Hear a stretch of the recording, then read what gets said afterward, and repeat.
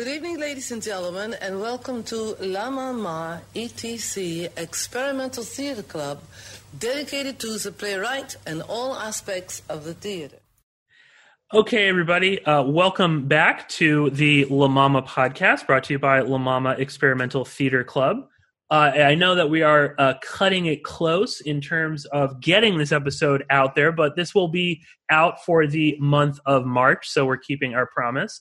And we will probably be doing some more podcasting throughout the next several months because, of course, we are all quarantined and sheltering in place in our various areas. So we are recording this remotely. And joining me this month for a discussion is Lois Weaver and Peggy Shaw, who together with Deb Margolin founded Split Britches in 1980. And quickly, Lois Weaver is an artist, activist, and professor of contemporary performance at Queen Mary University of London. Lois is a 2014 Guggenheim Fellow and a Wellcome Trust Engaging Science Fellow for 2016 to 2018. And Peggy Shaw is a performer, writer, producer, and teacher of writing and performance. She's a 2019 Guggenheim Fellow and a 2016 USA Artist Fellow, and was the 2014 recipient of the Doris Duke Artist Award. So, Peggy and Lois, welcome to the podcast. It's good to have you. It's nice to be here, or there, or together, in any case. Yes, exactly. And taking over hosting duty for this particular episode is my good friend Amy Surratt, who is an associate producer here at La Mama. And Amy, why don't you tell us a little bit about yourself? Thanks, Pierce. I am just really happy to be here especially with Lois and Peggy, who in these troubled times, you're a reassuring presence. I'm a maker, writer, performer myself, and have worked at La Mama for the last 6 years, I suppose. And in that time, actually, I was just thinking about this earlier. I think we met in 2014, Lois and Peggy, at La Mama. And at that time, you were doing Desperate Archives and Rough. That's right. That was the same year, actually, that Lois, you were the Guggenheim Fellow in 2014. Mm-hmm. And Peggy won the Doris Duke Award. So that was just a great Split Britches year. Yeah, we had a lot of food that year. And we had a lot of fun that year. And a lot of work at La Mama. So, yes, that's when we met. Yeah, it was a great time. And we've known each other since then. And it's really, really lovely to be able to talk to you today. How's it going? Well, it's kind of crazy over here. We're in an old, empty Victorian house that someone gave to us so that we could shelter in place here in London.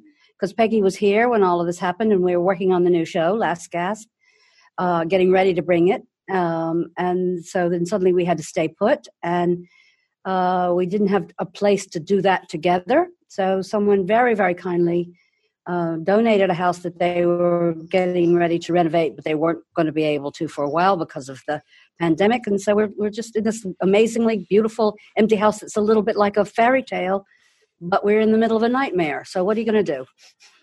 Well, I'm glad it's a fairy tale house and not like a haunted Victorian house. It's not haunted.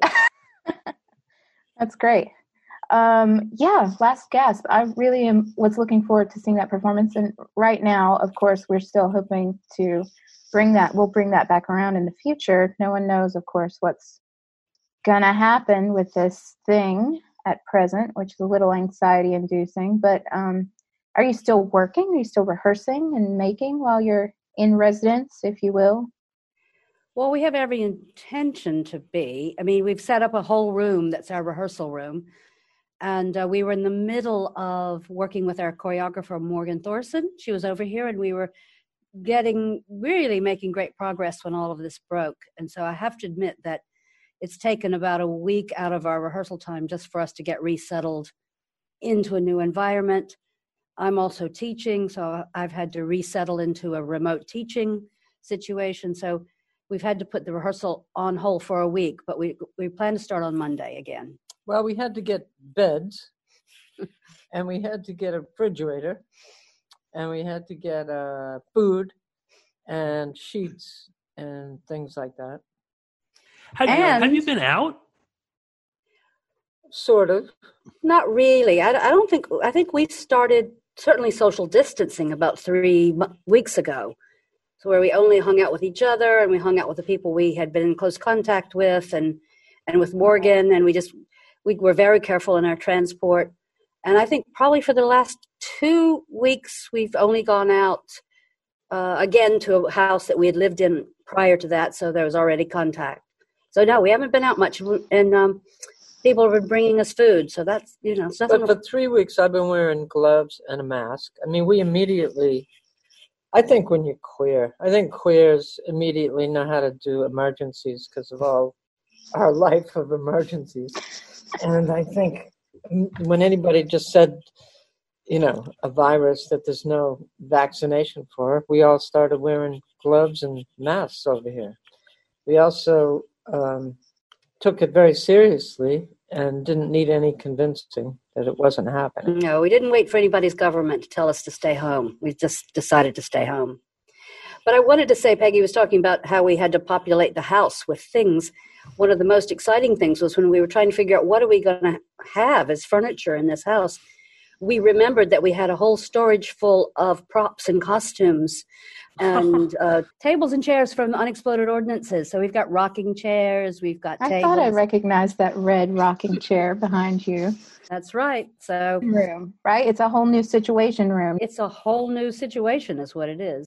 Unexploded Ordinances was a show you did at La Mama, and then you took that to the Barbican as well, right? That's and that right. was the plan for Last Gasp, which I do want to still talk about, even though right now it's in a sort of holding period with what's going on with COVID-19. But can I just read the little for our listeners, the description that you have for Last Gasp, like for your marketing? It's 2 separate but interdependent solo performances woven together through the timeless bearing of Echo and Narcissus.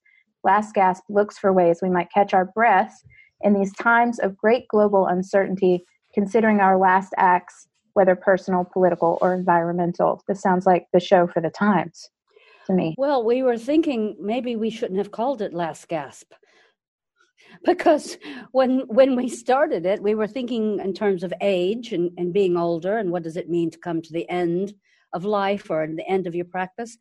And we were thinking about climate disaster and climate catastrophe. It never occurred to us that at this point there would also be a pandemic that would literally be affecting our ability to breathe. Well, it's your fault it's called Last Gasp. Why my fault? Well, because I was going to call it Lucky Fucker, and somehow you resisted the name Lucky Fucker. So Lois didn't like that name, so she changed it to The Last Gasp. And look what happens. Well, we can't even breathe anymore. Now we're going to die. Well, this is the end. I wasn't sure that. I'm not so sure that I didn't like the title. I just thought that the piece started to become more about more me, less about you and more less about me, more about you. Yes, I wanted to be in this too. Even though it's 2 separate solo pieces that we are weaving together, I was trying to find my own place in it. And Lucky Fucker was basically what I called you when you got the awards that you got that year that Amy mentioned. She said to me, "Oh, I got the Doris Duke Award." And I said, "You lucky fucker." And then we took it from there. Of course, now we've made a whole new show and have nowhere to do it. No. So. Well, maybe we'll be doing it on some Zoom. Of the show right now. Yeah, we're getting the show. Pierce and I are experiencing part of the show. We're the lucky fuckers. You are the lucky fuckers. So you know what? Actually, Lois, you mentioned this. You've worked with each other on solos before, like Rough and What Tammy Needs to Know et al. There's many of them. How is this a different one since there are 2 interwoven solo performances? Is it different, or have you ever? Well, the one thing that's different is that because of all these awards you're talking about, we're able to pay people. So we paid Lois wanted to dance. And so we paid a choreographer, and we got a lot of residencies, which is our new thing now. We probably messed it all up by saying that we've decided to only do residencies and no more shows, because we've done 5 residencies for this show, and it's been really fun, but we've never done that before. we had so much time to make the show, but we did it, didn't we? I mean, we did have fun, but we also made the show. So I don't know. It's all, I think. Well, one of the ways it's different, I think, is that even though it's a solo in the sense that we occupy very solo spaces, we're on stage at the same time, and we are interdependent because we're on stage at the same time, and we literally depend on each other in different ways that we've incorporated into the show. But the spaces that we occupy on stage are very separate. And so we've made it together, and we've used our usual sort of methods of making it together. But with a lot of arguing. Yeah. But with the sense that we could possibly extract these two pieces and they could be performed separately. So I think it's really the end thing that makes it two solo shows rather than the process that makes it a solo show. And I'm vertical and Lois is horizontal, basically. We have, the only prop we have is a table, a magic table that opens up and all these things. And that's Lois's table. And my thing is the mic stand and the mic. So it's very interesting, the combination of those two spaces remain that way through the whole show. I don't touch her table, and she doesn't touch my mic. So there you go. And there's the element of the narrative, anyway, of Echo and Narcissus that is a part of that. Peggy, can you remind us the Echo and Narcissus mythos there? What is that story? I have no idea, except that Narcissus killed himself by drowning in the water in his own reflection, and Echo was punished and not able to say complete sentences. And so we reversed everything. So, however, I became Echo and Lois became Narcissus, because Lois is feeding my lines through my hearing, which is, as you see, very reliable. She's feeding me my lines because I can't memorize them. And so actually, I'm the Echo. You can hear her voice during the show because she's sitting at a table doing it live. And I'm repeating them in my microphone. So it's a very loose version of Echo and Narcissus. But we used the myth for many images. It started out because one of Peggy's monologues, she does a series of monologues throughout the piece, and one of them was Lucky Fucker. So that we talked about that already. But then another monologue began to emerge, which was called The Trump in Me, where Peggy was exploring her own narcissism and the ways that she was starting to see her narcissism on display in the body of Donald Trump, and maybe even identifying in some ways with how she was similar. But anyway, so we started looking at narcissism.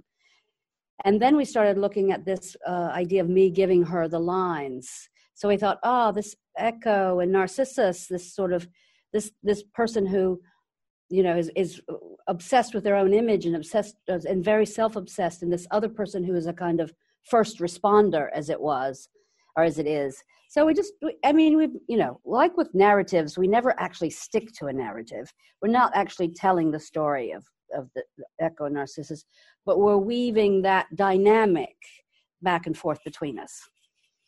And we're weaving the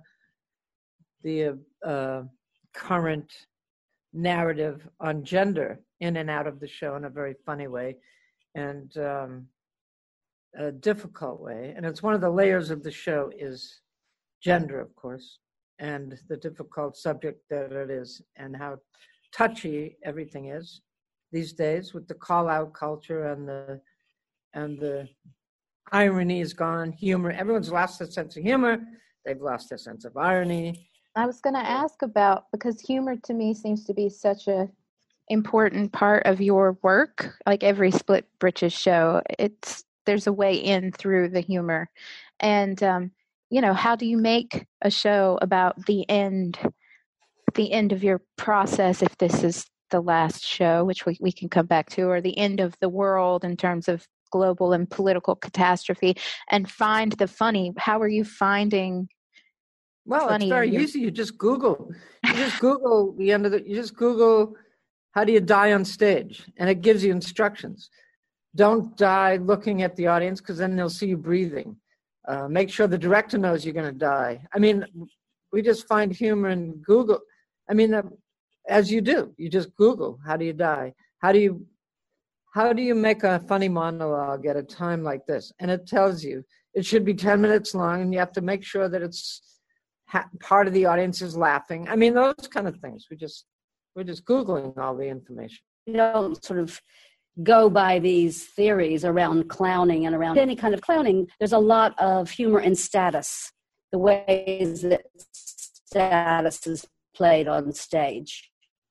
And we sort of play lots of different power statuses with each other, and we've always done that. I mean, we rely on our own relationship, the power dynamic, and that's when Peggy talked about sort of the gender, we're talking a little bit about gender, and that's what we sort of bring Echo Narcissus into that conversation as well, of like,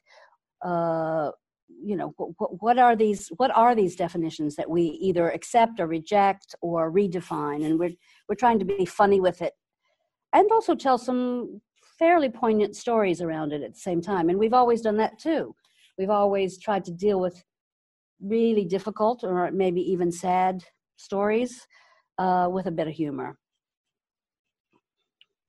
We try not to be funny, but guess what? We're really funny. Maybe that's what makes it so funny. You're not trying.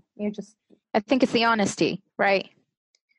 That makes it funny. You guys are always, to me, in your work, pursuing a really honest response to a moment between the two of you, or between you and the material, which is often both very personal and very political.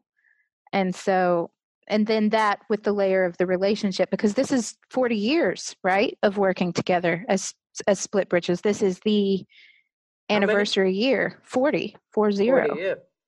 Well, we also die. I mean, we die in the show because it's my last show. I don't know about Lois, but I'm not doing any more shows. Of course, I didn't realize that would be true for everybody. I thought it was just me. But I didn't know the whole world was going to stop doing shows. But Peggy, see, when you say you're going to stop, the whole thing shuts down. That's right. But, I don't agree with it. Can you be persuaded to keep making performances if I call you crying every so often? Peggy, please perform, please. We need Split Britches. We need you out there. No idea what you just said.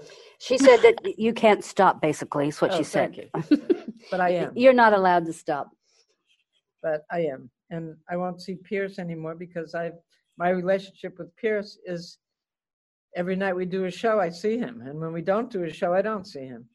That's the way it goes. I was saying to Amy before yesterday that I was so bummed about not being able to see your show or to work on it. And I was going to move around the schedule so I could house manage all of your shows because it's just so enjoyable being around you. And it's like the easiest show of the year is to work on one of your shows as a house manager. Except for the audience. No, it's easy for the audience too. Oh, that's very sweet. Thank you. Well, we want you there as well. So let's work that out. Let's put that in the contract. Yeah, I would love that. Yeah, I would love a little, line on my La Mama contract. I must house manage all Split Britches performances. I actually had a quick question. You were talking about narcissism and I just would, if you can maybe expand on that a little bit.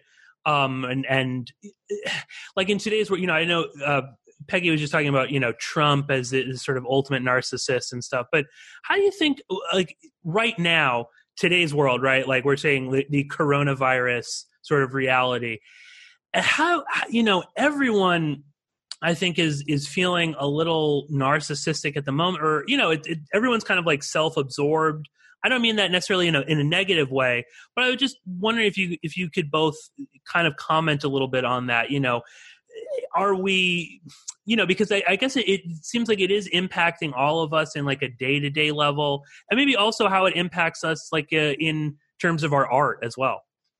Well, I think more than that, I think what's impacting us is Facebook, because last night, the good thing about Facebook is flash mobs and communication.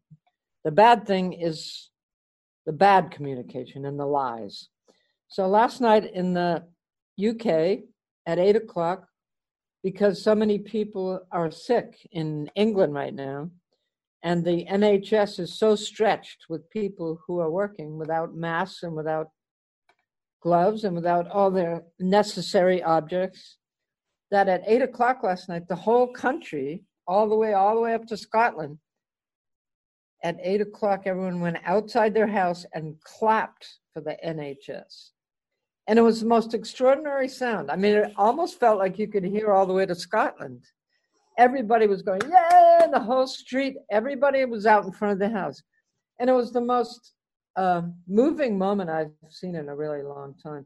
And it made me think that what I read on Facebook is not true, that they're making up everything, and that all that the amazing warmth of looking around and seeing all your neighbors out in front of their house clapping and yelling and thanking all the nurses and all the doctors and all the workers in the hospital was such a beautiful thing.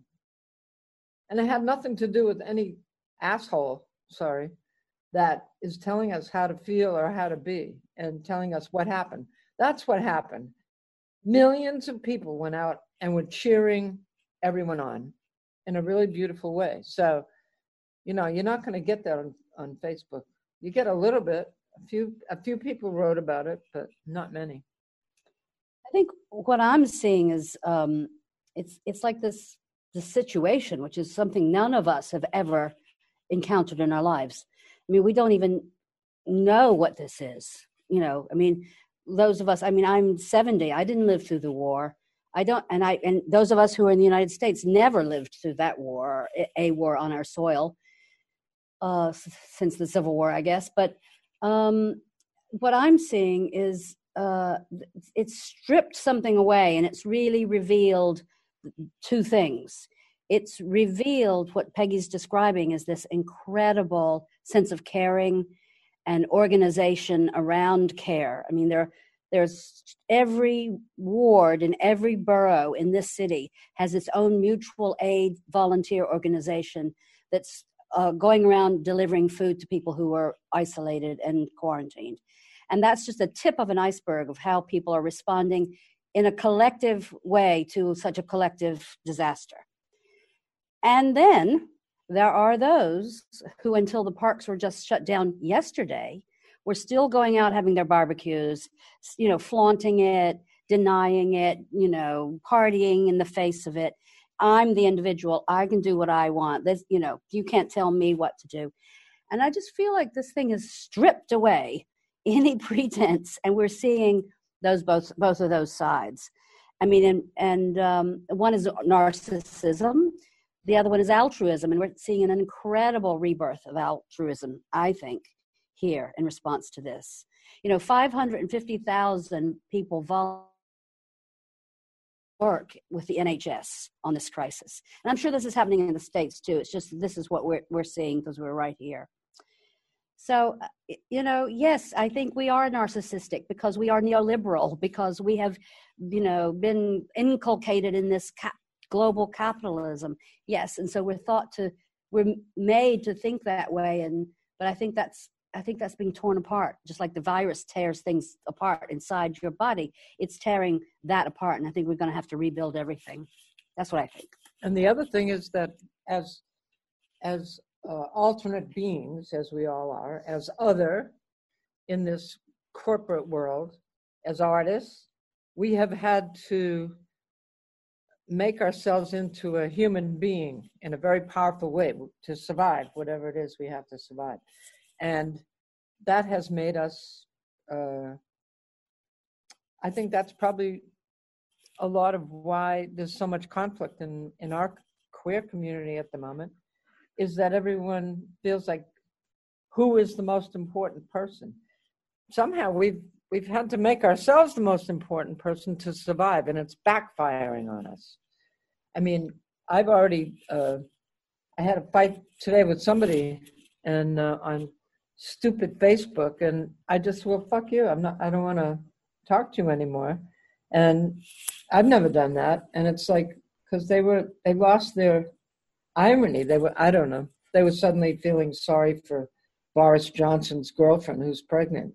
Because I was saying, good, die, motherfucker. And she was saying, how can you say that? And I'm going like, oh my God. Well, this is the real interesting thing, because what very much impressed me, or that's inspiring about the way that you both work, and particularly, the amount of work you produce, is the variety of form, because you're not just doing performance, you're using performance to create these methodologies that employ a way to facilitate open exchange of ideas between people on critical questions in a time where communication is challenging and thorny and very it's like a high pressure time to express anything between individuals. And I think that, Lois, you've devised a number of ways to sort of navigate or mitigate that through performance work, right? Can you talk a little bit about that?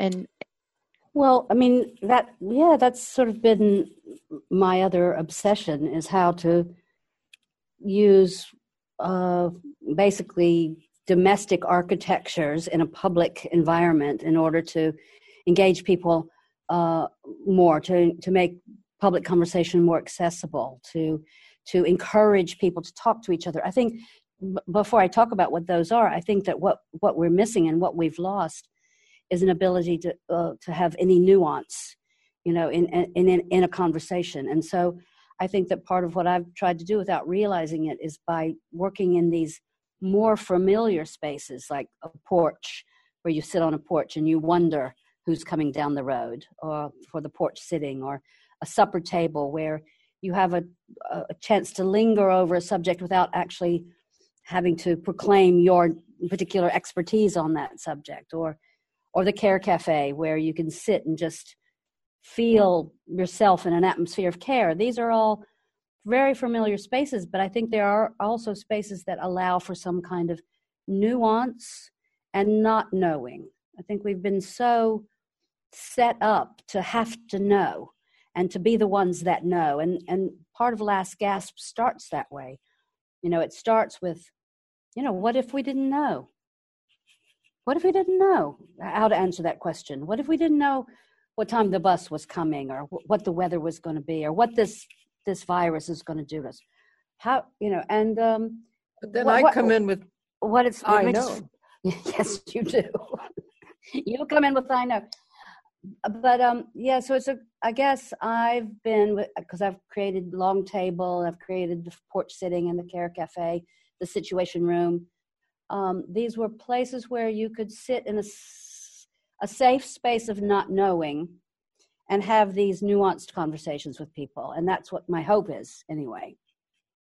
And then to boot, we have you, or Tammy, why not, as a very caring moderator, typically, which helps. I feel we don't really have that. We're not in the same room with one another having conversations as much anymore. So that's one of the distinctions, like Peggy was saying earlier. But also, Tammy is often a tool that you use, right? Has she been working lately on? She's been quiet recently because we're working on this other show. She's in my suitcase in my room, and I'm thinking, as a part of this quarantine, I might pull her out and get her to do a little online. I mean, one of the things that's happened, you mentioned this earlier, I think, Pierce, that we have these opportunities now because we're kind of stuck, and we have these opportunities to make things. And I've noticed that my friends and all of the artists and colleagues here, are jumping, up onto these new platforms and wanting to do all these new things. And yet at the same time, I have these friends who are saying, you know what, just take a breath. Let's just take a breath for a minute and let's evaluate this. Let's see what this is going to be. Let's take stock. Let's take care of ourselves. And I think I'm probably in that state, but when I'm able to move out of that state, Tammy's going to come out of the suitcase. I have to say, if you're listening to this and you haven't visited Tammy Why Not's YouTube channel, that's something you should definitely check out, because I absolutely recommend that you look at Lois's performance of Tammy Why Not's My Pink Guitar, which is a country western tune celebrating aging and sexual positivity and sexuality. And also, I just wanted to also plug Peggy's FAST service announcement that she did, which was a part of RUF. It was kind of like a promotional thing for RUF, which is about how to recognize the signs that you're having a stroke and to act on that. So do you think we'll get a public service announcement from Split Britches on protecting our elders in COVID-19, or a hand-washing song, maybe? Well, that's a really good idea, Amy. You've inspired me now. That's exactly, I mean, we looked at these formats of public service announcements as a way to do a creative take on something that could be useful to people. So I think we will. I think that's a great idea. I'm going to go work on that when we finish this.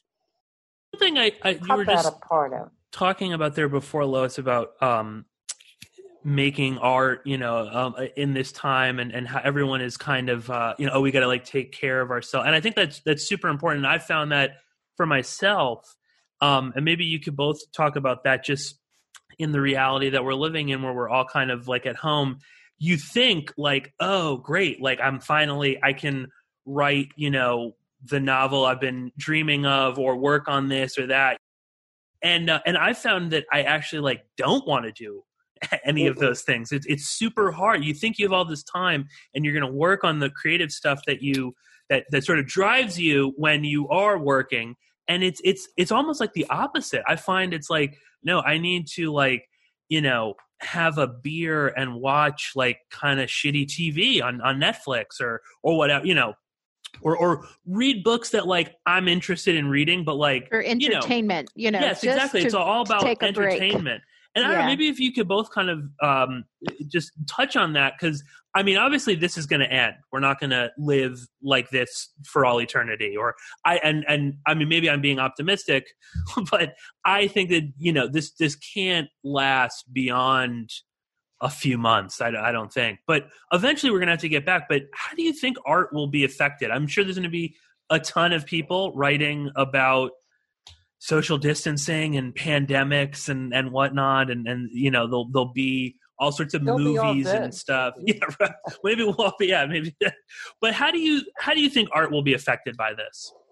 Well, I think you've asked two questions, and I'd like to answer the first one. Because I think I so love the artist drive and that part of me that wants to make something. Of course, I love that and honor that and do everything I can to instill that and protect that in others. So I love that. And I think that, yes, when we are given limitations, when we're given restrictions, when we're given these very extreme circumstances, one of our first instincts is to make.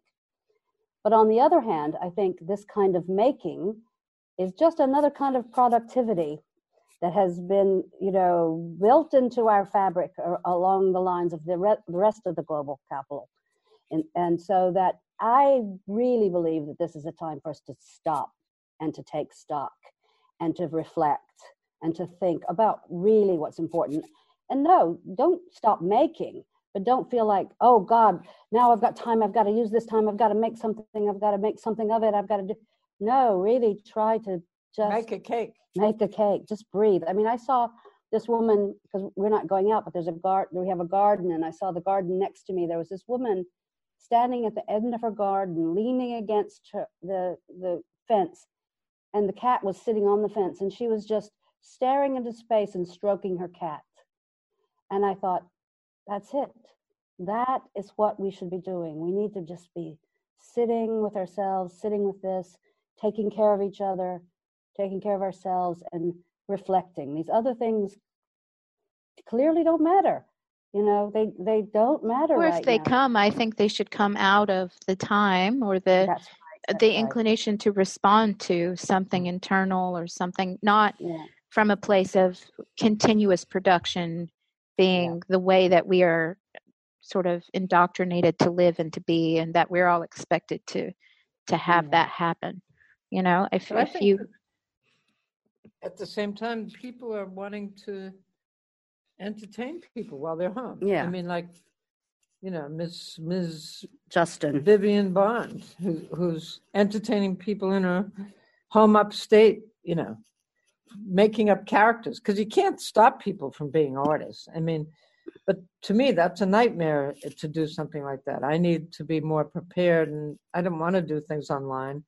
So I thought I would paint. I've painted several people's pets. It makes them very happy to get paintings of their pets. People have helped us in this house, moving here and bringing all our stuff here. I mean, we have 11 rooms here, but we're so used to sharing everything.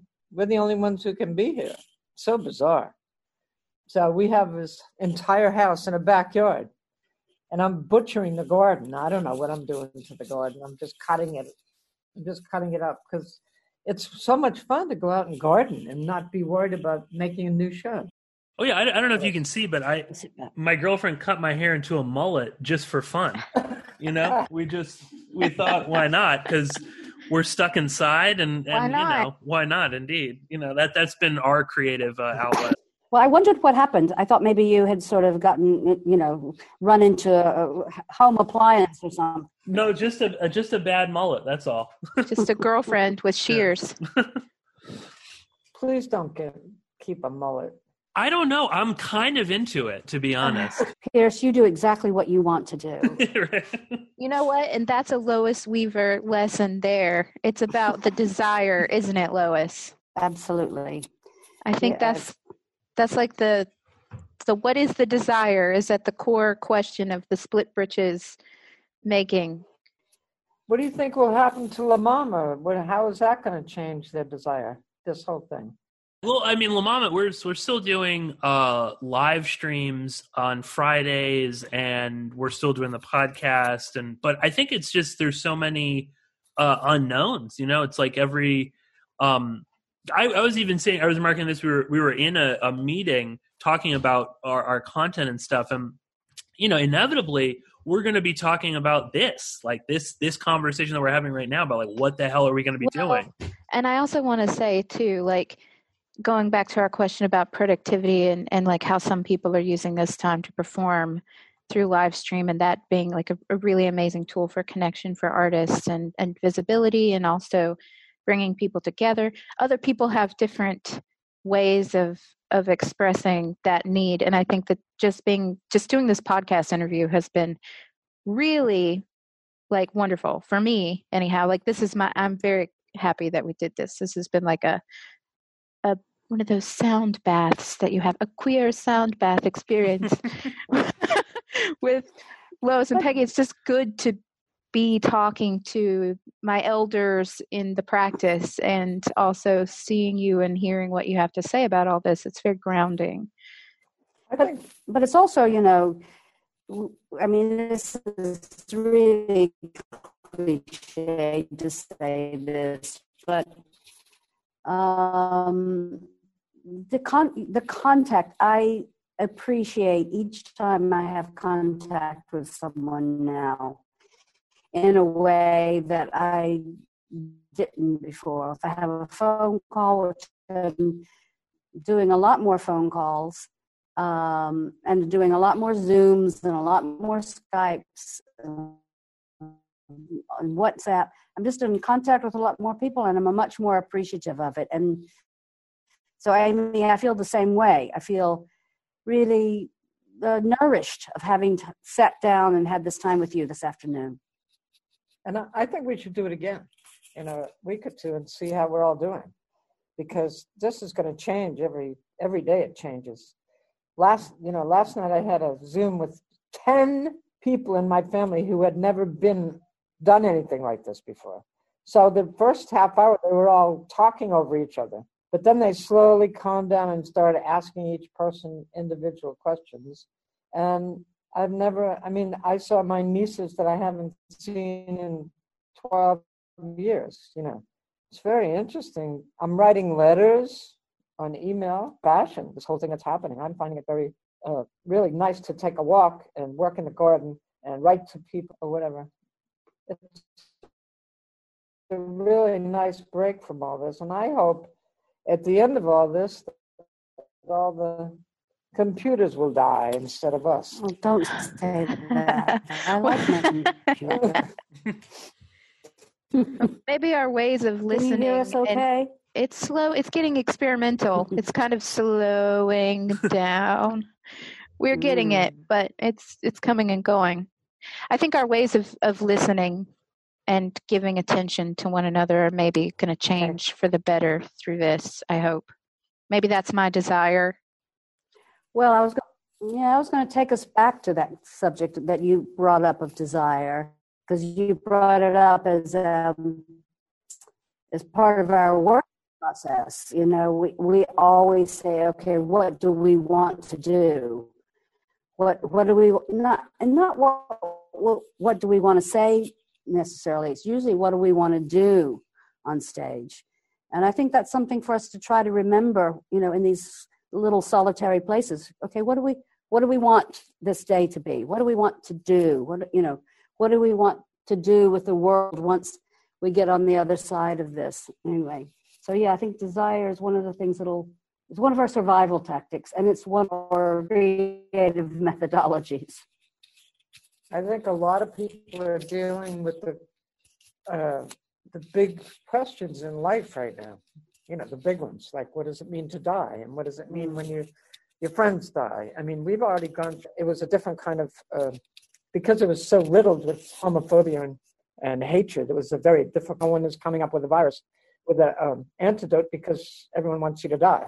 You know, I don't know what's happening now with this, antidote to this virus, but I don't feel the same hatred that I did during the AIDS crisis, of course, or still. I mean, it's still a crisis.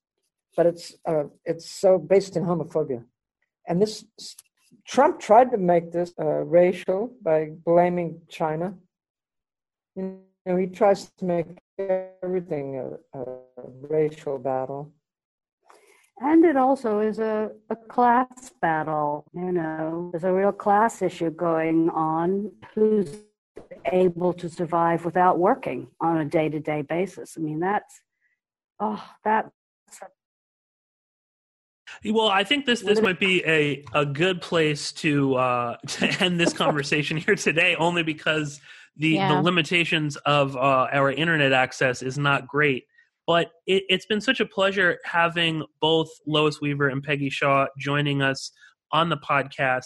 I know me personally, this has sort of put a smile on my face. And to what you were saying before, how beneficial this all is. I think this is great. Just even though we're able to see one another, and I do hope that when this is all said and done, people will kind of put their phones away and their computers and actually remember how wonderful it is to be in contact with humanity and to just sort of enjoy life and what we have around us. So I want to once again thank both Lois Weaver and Peggy Shaw for joining us on the podcast.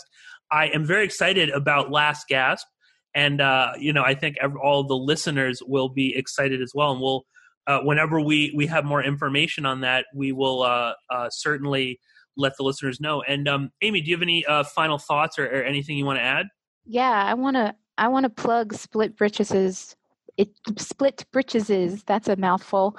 Your website, which I think should be required reading for anybody interested in queer performance or queer history or art and activism, because you really put a lot of content on there that's really amazing. And there's two things that I want to mention in specific. One is you have a series of directives for making work.